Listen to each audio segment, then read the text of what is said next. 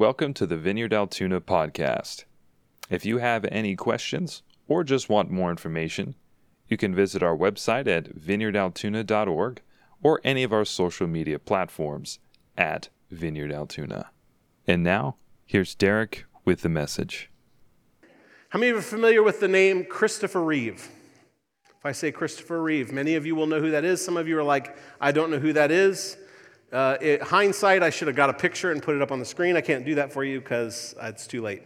But he was an act. That'll be right on the. You'll be like right in the. You should turn around and like look at all the people that are watching online. Christopher Reeve got famous mostly by his role as Superman. And in 1995, Christopher Reeve had like a horse accident where he was thrown from a horse and he became paralyzed from the neck down. And so at this point, paralyzed from the neck down, and he ended up confined to a wheelchair for the rest of his life and a ventilator. So he couldn't breathe on his own. And you would think when this happens, that's the end of Christopher Reeve. He actually ended up directing a movie 2 years later from a wheelchair and a ventilator. He ended up making some appearances in a TV show that was based on the Superman series called Smallville. Some of you will know that. And perhaps what he was most famous for after his accident was donating heavily and leading the Christopher Reeve Foundation, whose main source of research was around spinal cord injury. And some of you are familiar with this. And he could have had the end of his life, this is the end of anything functional, and I will just die quietly. But that's not what happened. And when he was asked why, here's what he said. He said, once you choose hope, anything's possible. Once you choose hope, anything's possible. I mean, hope is a powerful thing, is it not? It's a very powerful thing. Hope has this ability to cause people to continue on in spite of circumstances that would say you should stop. Hope has this ability to cause you to persist and persevere in the face of just extraordinary odds. It's so important and so powerful that the absence of hope is actually a warning sign for suicide. That a hopelessness is a warning sign for suicide. It's really, really powerful. I saw a Barna study recently, actually this past week, that surveyed Americans from 13 up, and it was Christians, it was other faiths, it was people who had no faith. And in the survey, hope was one of the two most important things people were looking for out of spirituality. The other one being peace. But people in general, whether they're Christians or not, know that hope is important. Everyone understands that hope is important. That there's something powerful in having a belief for something in the future that's going to be better. That it's really essential. In fact, modern psychology knows it's important. They've done some work around hope. Charles Snyder, some of you know that name? Does anybody know that name? Only if you're psychology people. Everybody else is, I could have just made that up. Charles Snyder published a theory called hope theory. And if you boil hope theory down, hope theory requires three things. It requires a goal, it requires pathways to the goal, and then it requires enough motivation to take the pathways. And if you can have these three things, modern psychology says you can have hope. If you have those three things. If you take away any motivation to achieve the pathways, you lose hope. If you take away pathways, you lose hope. If you don't have a goal, you lose hope. But if you have all three, hope theory would say that you can have hope. Everybody understands that hope is important. But here's the thing. If you think about the world around us, those of you who like scroll social media incessantly, I mean, it's probably not very many of you, but you know the handful of you that do. You scroll social media and you see all the things that are wrong with the world. There's war all over the place, right? There's war all around the world. There's all kinds of ideas. There's political things. There's votes to kick people out of Congress. There's all kinds of stuff happening. And you look at the world around us, And if you apply hope theory, we're struggling on three fronts, are we not? The first front that we're struggling on is the fact that we can't even get a whole society on the same page as to what the goal of society is. Have you noticed this? We can't be on the same page about what the goal of society is. The second thing that we can't do is, even if we have a goal, we struggle to have pathways by which we could actually accomplish the goal. And because we don't have pathways, we feel powerless, which leads to a lack of motivation and a lack of power. How many of you have felt these things? I think a lot of us have felt those things.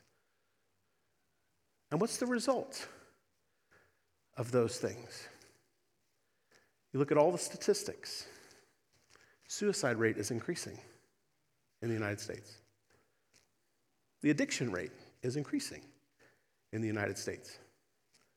Overdose deaths are increasing in the United States.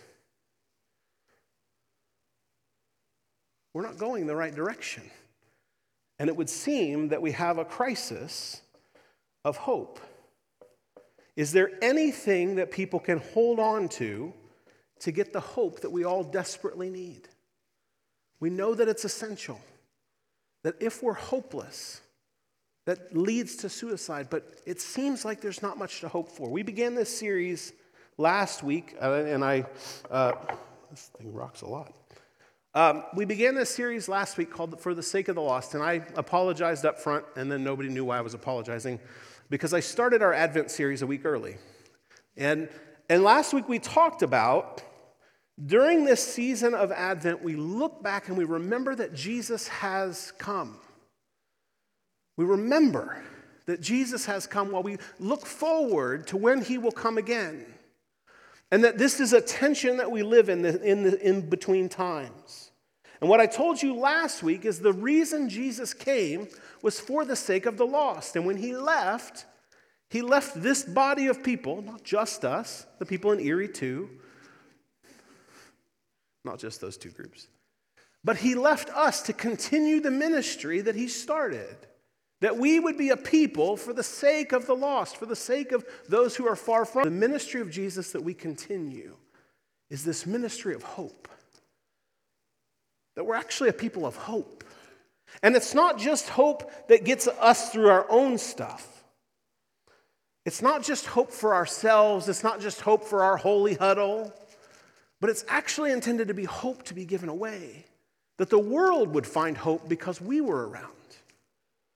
But the hope Jesus offers is not from inside yourself, where it gets tossed around by circumstances, where it's dependent upon your ability to muster up motivation and a little bit of willpower, and we'll have and find the right pathways, and if we get the right goal. The hope Jesus offers is stable, and it's steady, and it's something that you can build a life on. And so I'm calling today's message a hope you can count on. Let's pray, and then we're going to turn to the book of Luke. So would you pray with me? Lord, I do just welcome you into this space. And Lord, we're so grateful for your presence. We're so grateful, Lord, that you are near. And so, Lord, I ask that you would come and that you would speak. And God, in places where we have forgotten what hope is, I pray that you would fill this room with hope. But I pray that you would touch those who feel despair, that you would touch those who begin to feel hopeless. And by your Spirit, that you would bring us to life. Lord, would you put power on this message in Jesus' name? Amen. Amen. We're going to look at Luke chapter 2. If you have a Bible, you can turn to Luke chapter 2. And this is right after the narrative of Jesus' birth. So we're going to pick up in verse 25. It's right after the narrative of Jesus' birth, and it's the one that oh gosh, now I can't remember the name of it. Huh? Peanuts, that's the one. Charlie Brown, that was the word I was looking for. The rest of you who are like, you didn't know that one. It's the one that got famous on Charlie Brown, but it was famous before that because it was in the Bible and Charlie Brown was newer. But anyway, after that whole birth narrative of Jesus that we read every single Christmas Eve here, Jesus' parents take him to the temple to perform the practices, the purification rites that are required.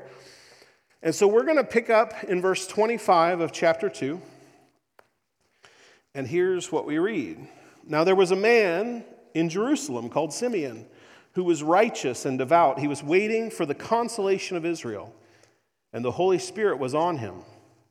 It had been revealed to him by the Holy Spirit that he would not die before he had seen the Lord's Messiah. Moved by the Spirit, he went into the temple courts. When the parents brought in the child Jesus to do for him what the customs of the law required, Simeon took him in his arms and praised God, saying, "Sovereign Lord, as you have promised, you may now dismiss your servant in peace, for my eyes have seen your salvation, which you have prepared in the sight of all nations, a light for revelation to the Gentiles, and the glory of your people Israel." The child's father and mother marveled at what was said about him. Then Simeon blessed him and said to Mary, his mother, "This child is destined to cause the falling and rising of many in Israel, and to be a sign that will be spoken against, so that the thoughts of many hearts will be revealed, and a sword will pierce your own soul too." We're introduced to this man, Simeon. And Simeon is this man who has hope. And he has the hope that all of Israel is supposed to have. He's a man of hope. And it's written plainly here, but we tend to not see what the hope of Israel actually is because we don't know what we're looking for. So I want to point it out because it's really, really important. Look again at verse 25 and 26. It says, "Now there was a man in Jerusalem called Simeon who was righteous and devout. He was waiting for the consolation of Israel." That's important. "And the Holy Spirit was on him. It had been revealed to him by the Holy Spirit that he would not die before he had seen the Lord's Messiah." That's also important. These two phrases are important because they point to the hope of Israel in the Old Testament. But God had called Israel to be this people who would represent him.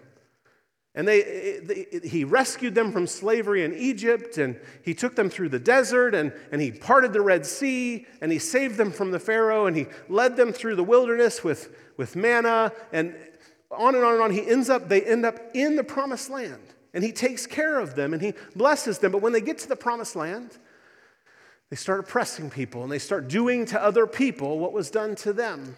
And so God brings judgment on the nation of Israel, and they become exiled. They get carried out from the land. They become captive. They become enslaved again. But God's word to them is not, well, it's judgment at the end. God's word to them is a word of redemption. It says, "I will bring you back, and the hope that you have is I will rule in Israel." The hope that Israel was holding out for was there would come a Messiah one day, a king, a ruler, who would begin the rule and reign of God in Israel. So they're in these captive nations. They come back, they rebuild the temple, and yet there's something missing. Because when they get back to the land, they're still not even a sovereign group of people. They're ruled by oppressive forces. Over and over and over again, they keep being ruled by people. And everybody is longing for this promise that God had made, that there would come a Messiah, that there would come someone who would bring consolation to Israel, who would restore our fortunes, who would bring the rule and reign of God. And this was the Old Testament hope. That's what all of Israel was longing for, was that God would become king in their land again. But that wasn't the case. So when Simeon is introduced in the story, this is the hope he's holding on to. That there will one day come a Messiah. And this Messiah will begin the rule and reign of God in Israel. And so this idea of hope in the Bible is different than the way that we think of hope. We think of hope more along the lines of like wishing or dreaming. I was driving Uber on Thursday, and I drove this lady to Johnstown, and we get somewhere to about Ebensburg, and she starts just complaining about the way of the world. I don't know how this world has gotten so bad, and I don't know how people will ever raise kids in this world. It's so awful, and it's just a downhill slide, and I can't believe how bad it's getting. And so I listened to her for a little while. And then I said, well, what gives you hope? She sat there for a second. She goes, that's a good question. I'm going to steal that one. Like, freely give it to you. I didn't make it up. She goes, well, let me think about it for a minute. And she goes, I think what gives me hope is this hope that I want to own a farm. I want to own a farm. Nobody has told her she's going to own a farm. She's living with her mother, but she has this dream of one day owning a farm. That's how we think of hope. We think of hope as I have this dream one day that this thing might happen, but it's very dependent on her ability to make enough money to buy a farm or have somebody give her a farm. It's very dependent on her ability to manage a farm. It's very dependent on a lot of things about her. This is how we think about hope a lot of times. It's more about a dream. It's more about a wish. But that's not how the Bible talks about hope. In the Bible, hope is a certain future based on historical facts. Hope is a certain future. It's a guaranteed outcome. You can take it to the bank. The hope that Simeon and all of Israel, for that matter, was holding on to was not just a wish or a dream. Simeon didn't go up on a mountaintop and try to get an experience and go, well, let me dream about what could be. Simeon was holding on to this promise that God had given to the nation of Israel. And he knew that that promise was good because God had done things in the past. He didn't dream about pathways toward a goal and think about the ways that he could muster up some motivation and some willpower. He held on to this future that God said was coming. This is biblical hope. Biblical hope is something that you can count on, something you can take to the bank. And the effect of biblical hope is that it enables you to persist in light of things that don't look like they're going the right direction. Biblical hope actually allows you to persist and persevere, the things that the Bible calls you to do anyway. The difference between biblical hope and hope from the hope theory is that biblical hope is not dependent on your ability to pick the right goal, to find the pathways, and to muster up willpower. Biblical hope's not even based on you at all. If you want stable hope, you need hope that's based on something stable outside of yourself. Have you ever tried to find hope in relationships with other people? That's one of the most frustrating things in the world. And I'm married to my best friend. But she's not God. No relationship that you've ever been in with another person is God. Those people are prone to failure, just like you are. So you can't put hope in another person. The only place that you can find actual hope that's stable is in something outside of yourself that's stable. And biblical hope gives us that. Biblical hope is stable because it's not tied to you and me. It's not dependent on my changing moods, my high levels of energy followed by my low levels of energy. Wouldn't that be a terrible thing? My hope is based on my energy levels. Some of us put our hope on that, though, don't we? My ability to accomplish this thing. Have you ever thought about how terrible it would be to base your hope on your ability to be moral?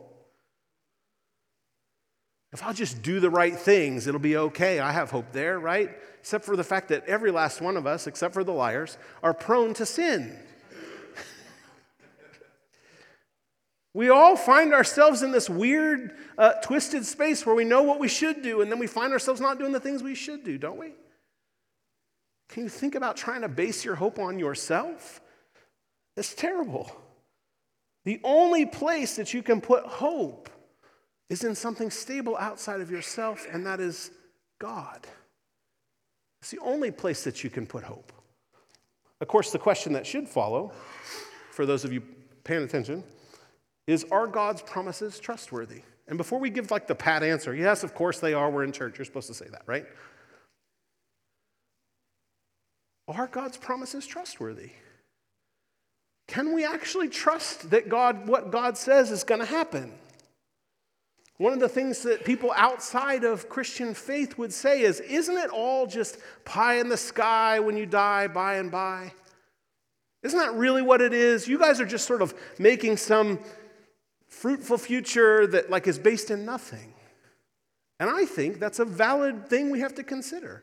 Is that what we're actually doing? Are we just dreaming about some reality in the future that's not actually tied to anything? One of the things, if you've ever read through the Old Testament, how many of you have read, this is not a shaming thing, how many of you read all the way through the Old Testament? When you read through the Old Testament, one of the stunning things that you will find is how often Israel tells the story again. Have you noticed this?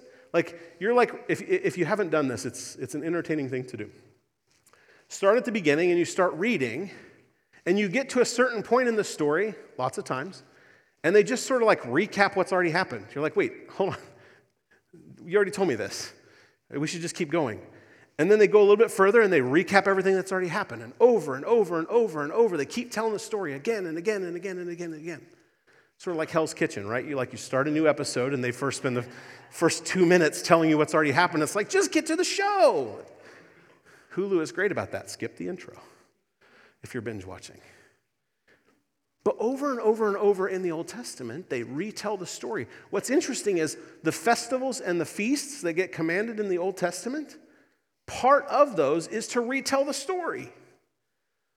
If you participate in a Jewish Passover Seder, what you're doing is retelling the story. Every year you tell the story again and again and again. And when they retell the story, I don't know if you've noticed this, when they retell the story, they're not like, we just had a really great leader, he was very charismatic, and we just followed him and it was great. And we were smart people, and we were really great with our hands. We were great builders, and our earning potential was phenomenal. And so we, as the nation of Israel, we were successful largely because of our own intellect. That's not what it says. In essence, it says, the only reason we survived is because God did it. Again and again and again and again and again. I don't know about you, but I need to be reminded of the ways God has moved in my life, in this church. I need to be reminded again and again and again, because I don't know if you're like me, but I tend to forget the ways that God has already done things. In the history of Israel, what they do is they tell the story again and again and again because they know that we're prone to forget. There's this basis for the hope is all the things that God has done in the past.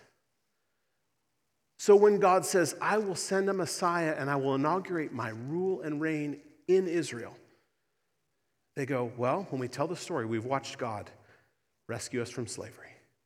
We've watched God protect us as we went through the Red Sea on dry land. We've watched God do this and this and this. So when God says, I will bring a Messiah, they're like, of course he will. It says you could take it to the bank because it's based on some history. As many of you know, I love The Office. I know some of you, we have connected, and it feeds my soul that other people love The Office like I do. There's this episode in The Office. I'm going to tell the story. For those of you who don't know, Michael Scott is the manager of the Scranton branch of the Dunder Mifflin Paper Company, right? And so Michael Scott, if you don't know him, he's not good at anything other than messing everything up. The whole time, that's basically all he does. Well, so season 6, there's this episode called Scott's Tots. You know this episode? So when this group of underprivileged, at-risk youth were in 3rd grade, he went to the school, and what he did is he promised that if they would just power through and graduate high school, he would pay for all their college tuition. As you can imagine, this created hope in all of those kids. And so they get to their senior year and they're graduating. And of course, Michael's plan was, well, in the 9 years in the middle, I'll just become a millionaire and then I'll be able to afford it. Those of you who know who Michael Scott is, you know that it's impossible. Other than a scratch-off ticket, he's not going to become a millionaire. So he gets to the senior year, and he's now in this awkward position of having to go to these graduating seniors and say, I can't pay for your college tuition. And so he offers them laptop batteries. And then the one kid goes, that's messed up. And he's like, I'll write you a check for your books. I'll buy your books, but don't cash it till in the future, right? My point here is, if you know this show, there's no backstory that would make you think that the promise that was made was a good one. There's nothing that Michael Scott has ever done that you can base and say, oh, you're going to pay for my tuition. Sure, that's a good promise. And so there's this pie-in-the-sky hope that's not attached to anything. But when we look at God, if all we ever did was claim, God will make the future amazing, God will take care of all the things, that would be the same as trusting Michael Scott to pay for your college tuition. But the hope, the reason that we have any weight to the hope of the promises that God gives us is because we can look back and say, He's done it before. He'll do it again. The promises that He makes are good. Biblical hope is a future that is certain because it's based on the historical actions of the one who promised. Simeon could have hope that God would actually send a Messiah because he had past history to say God has done it, He will do it again. I can trust that. And when Jesus showed up, Simeon could praise God because he had seen the promised Messiah. But there's something that I want you guys to see. There's a hope here for all of us in what Simeon says. Look at verse 29. It says, Sovereign Lord, this is Simeon, as you have promised, you may now dismiss your servant in peace. For my eyes have seen your salvation, which you have prepared in the sight of all nations, a light for revelation to the Gentiles, and the glory of your people Israel. In verse 30, he says, my eyes have seen your salvation. Now, he's not talking about, finally Jesus is here so that you can believe in Him and go to heaven when you die. That's not a Jewish idea. What he's saying is the salvation that you are bringing is you are going to liberate us from these oppressive forces. This is the Messiah that is going to inaugurate the kingdom in this place. The rule and reign of God. This is the hope that we've been looking for. This is what we've been waiting for. But there's something else here, verse 32. A light for revelation to the Gentiles. Much of the Jewish hope was nationalistic. It was very much based on it's us versus them. If you know the first century, there's the Jewish people and then there's everybody else. So there's the Jews and they called everybody else the Gentiles. And much of the Jewish hope was, it's us to the exclusion of the Gentiles. Keep everybody else out. It's our God. We are going to be the powerful ones. Our God is going to ensure that. This was the Jewish hope. It's largely mixed up in the coming rule of God to the exclusion of everyone. But Simeon offers this prophetic statement. And it's important to understand the hope that we have. He offers this prophetic statement that says, a light to the Gentiles. He says, this Messiah who has come that I'm holding in my hands is not just bringing rule and reign for the nation of Israel, but the invitation is for everyone. The invitation is that this hope can be for everyone, including all of those on the outside.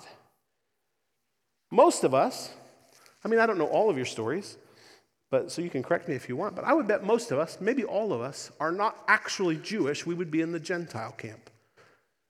We are people who didn't grow up in Jewish heritage.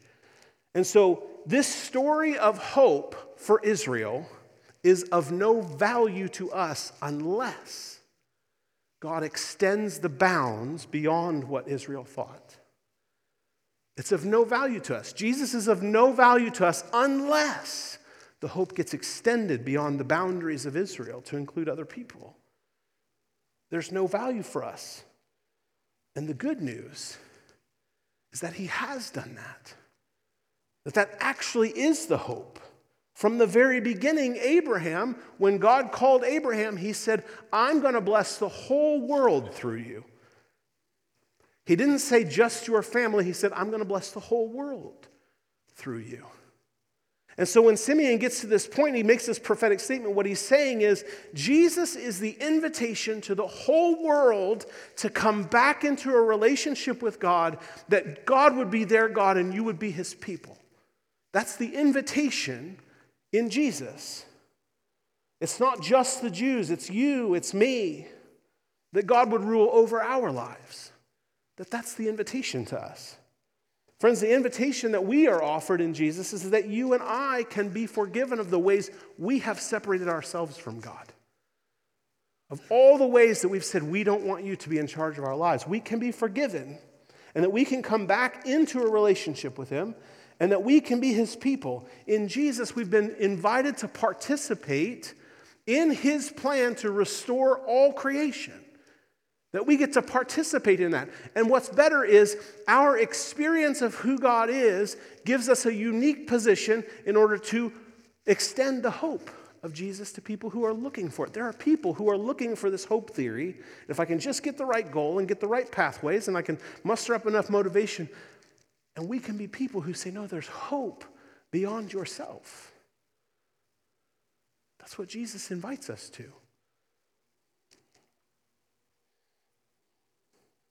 And the hope that God has for us is that there will come a day when there will be no more sickness. There will come a day when there will be no more demonized people, that everybody gets set free.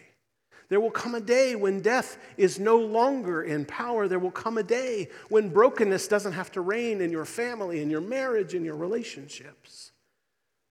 There will come a day. And that's the hope that God has made for us. And we can base that hope on something, can't we? We have to base it on some past activity. What can we base this hope that this day is coming? What can we base that on? Let me point to two things as I wrap this up. There are two historical facts that allow us to hope for this future. The first historical fact that allows us to hope for this future is the resurrection of Jesus.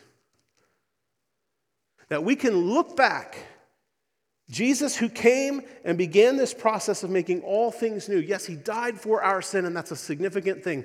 But what is at least as significant, and I would argue more significant, is that he was raised to life after he was killed. Because what he said in that moment is, death is no longer in charge. I have defeated death. I have made payment for all of you. Death has been defeated. I have been raised to new life. And Jesus says there will come a day when you too will defeat death. And we can count on that because Jesus was raised. That in Jesus, the resurrection of the dead has begun. That's the first thing. The second historical fact that I think gives us hope, that there will come a day when all things will be made new, is the outpouring of the Holy Spirit.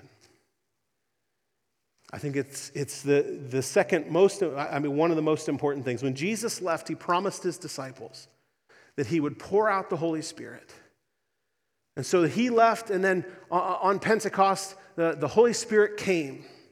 And what Peter said is, he said, this is what Joel was prophesying in the Old Testament when the rule and reign of God began, that the Spirit of God would be poured out on all flesh, that everyone would get to partake in the Holy Spirit.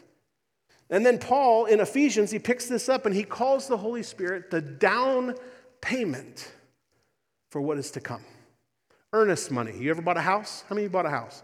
You put down earnest money, it's like, I promise you I'm going to give you the rest, right? For those of you who haven't bought a house, do you put things on layaway anymore? Does anybody do that? You wish. Most places don't. Most places stop doing layaway, I think, because you put the down payment down and then never come back. But you made this down payment. God made this down payment in the Holy Spirit. And he said, hey, there's the fullness of this to come. The things that you see when the Holy Spirit comes, the things that the Holy Spirit affects, this is just the first fruits. This is the initial taste of what the fullness of the kingdom will be. And that this means that every place where the Holy Spirit manifests himself, every place where the Holy Spirit acts, it's a foretaste. It's the earnest money. It's the down payment of the fullness of the kingdom that is to come. One of the reasons that I believe that the continued action of the Holy Spirit is not only biblical but is essential is because we need that touch to know that there's a thing coming. We need that. We need to know that God's promises are good, not just that we've read about them in the past and we have this book so we don't need God to do anything more. But we need an experience of God that says, I'm doing this thing now in first fruits that I'm going to do in fullness. It's coming. What that means is every time one person is healed, it's a signpost pointing to the day when all will be healed. Every time we see one deliverance, somebody gets set free from demons, one person, it's a signpost to the day when Satan will be completely defeated and the demonic horde will have no power over anyone. It's a signpost. It points to something. Every time we see a dead person raised, and yes, that does happen. Maybe it doesn't happen in this room, but around the world, people are raising dead people as part of the ministry of Jesus. Every time a dead person is raised, it's a signpost saying, death has been defeated. It does not have the final word. Jesus will come back and death will be completely cast down. That's the hope. So the act in the ministry of the Holy Spirit is the foretaste. It's the first fruits. Every time you have an experience of the Holy Spirit, it's God saying, what I'm doing now, I will do in fullness in the future. It's a critical piece of what it is to be a part of this thing called the Church of Jesus Christ. The miraculous works of the Holy Spirit are ongoing testimony that the rule and reign of God have begun on the earth, and God promises to make good on his future, that the rule and the reign of God will come in its fullness. That's the ministry of the Holy Spirit. That's the second thing that we can have a hope that's not based future on. Listen, here's the deal. We have a hope that's not based on the circumstances we see in this world. We have a hope that's not based on our ability to find a goal, find some pathways, and muster up enough willpower to make it happen. We have a hope that's not based on us. It's based on God and his ability to make good on the promises that he makes. And here's the deal. Our role is to put this into the world. The ministry of the Holy Spirit, while we love doing that stuff here, we love to pray for each other and have amazing experiences, it's not primarily for here. It's primarily for out there. Because out there needs to see what we have. Out there needs to know that God is going to make good on a promise. And that's our role. That we take this out there until Jesus returns. And we get the rest of what we have the down payment on. Thank you again for choosing the Vineyard Altoona podcast. We're so excited to see how God will release his kingdom in and through you today for the glory of Jesus Christ. With this, be blessed, and we'll see you next time.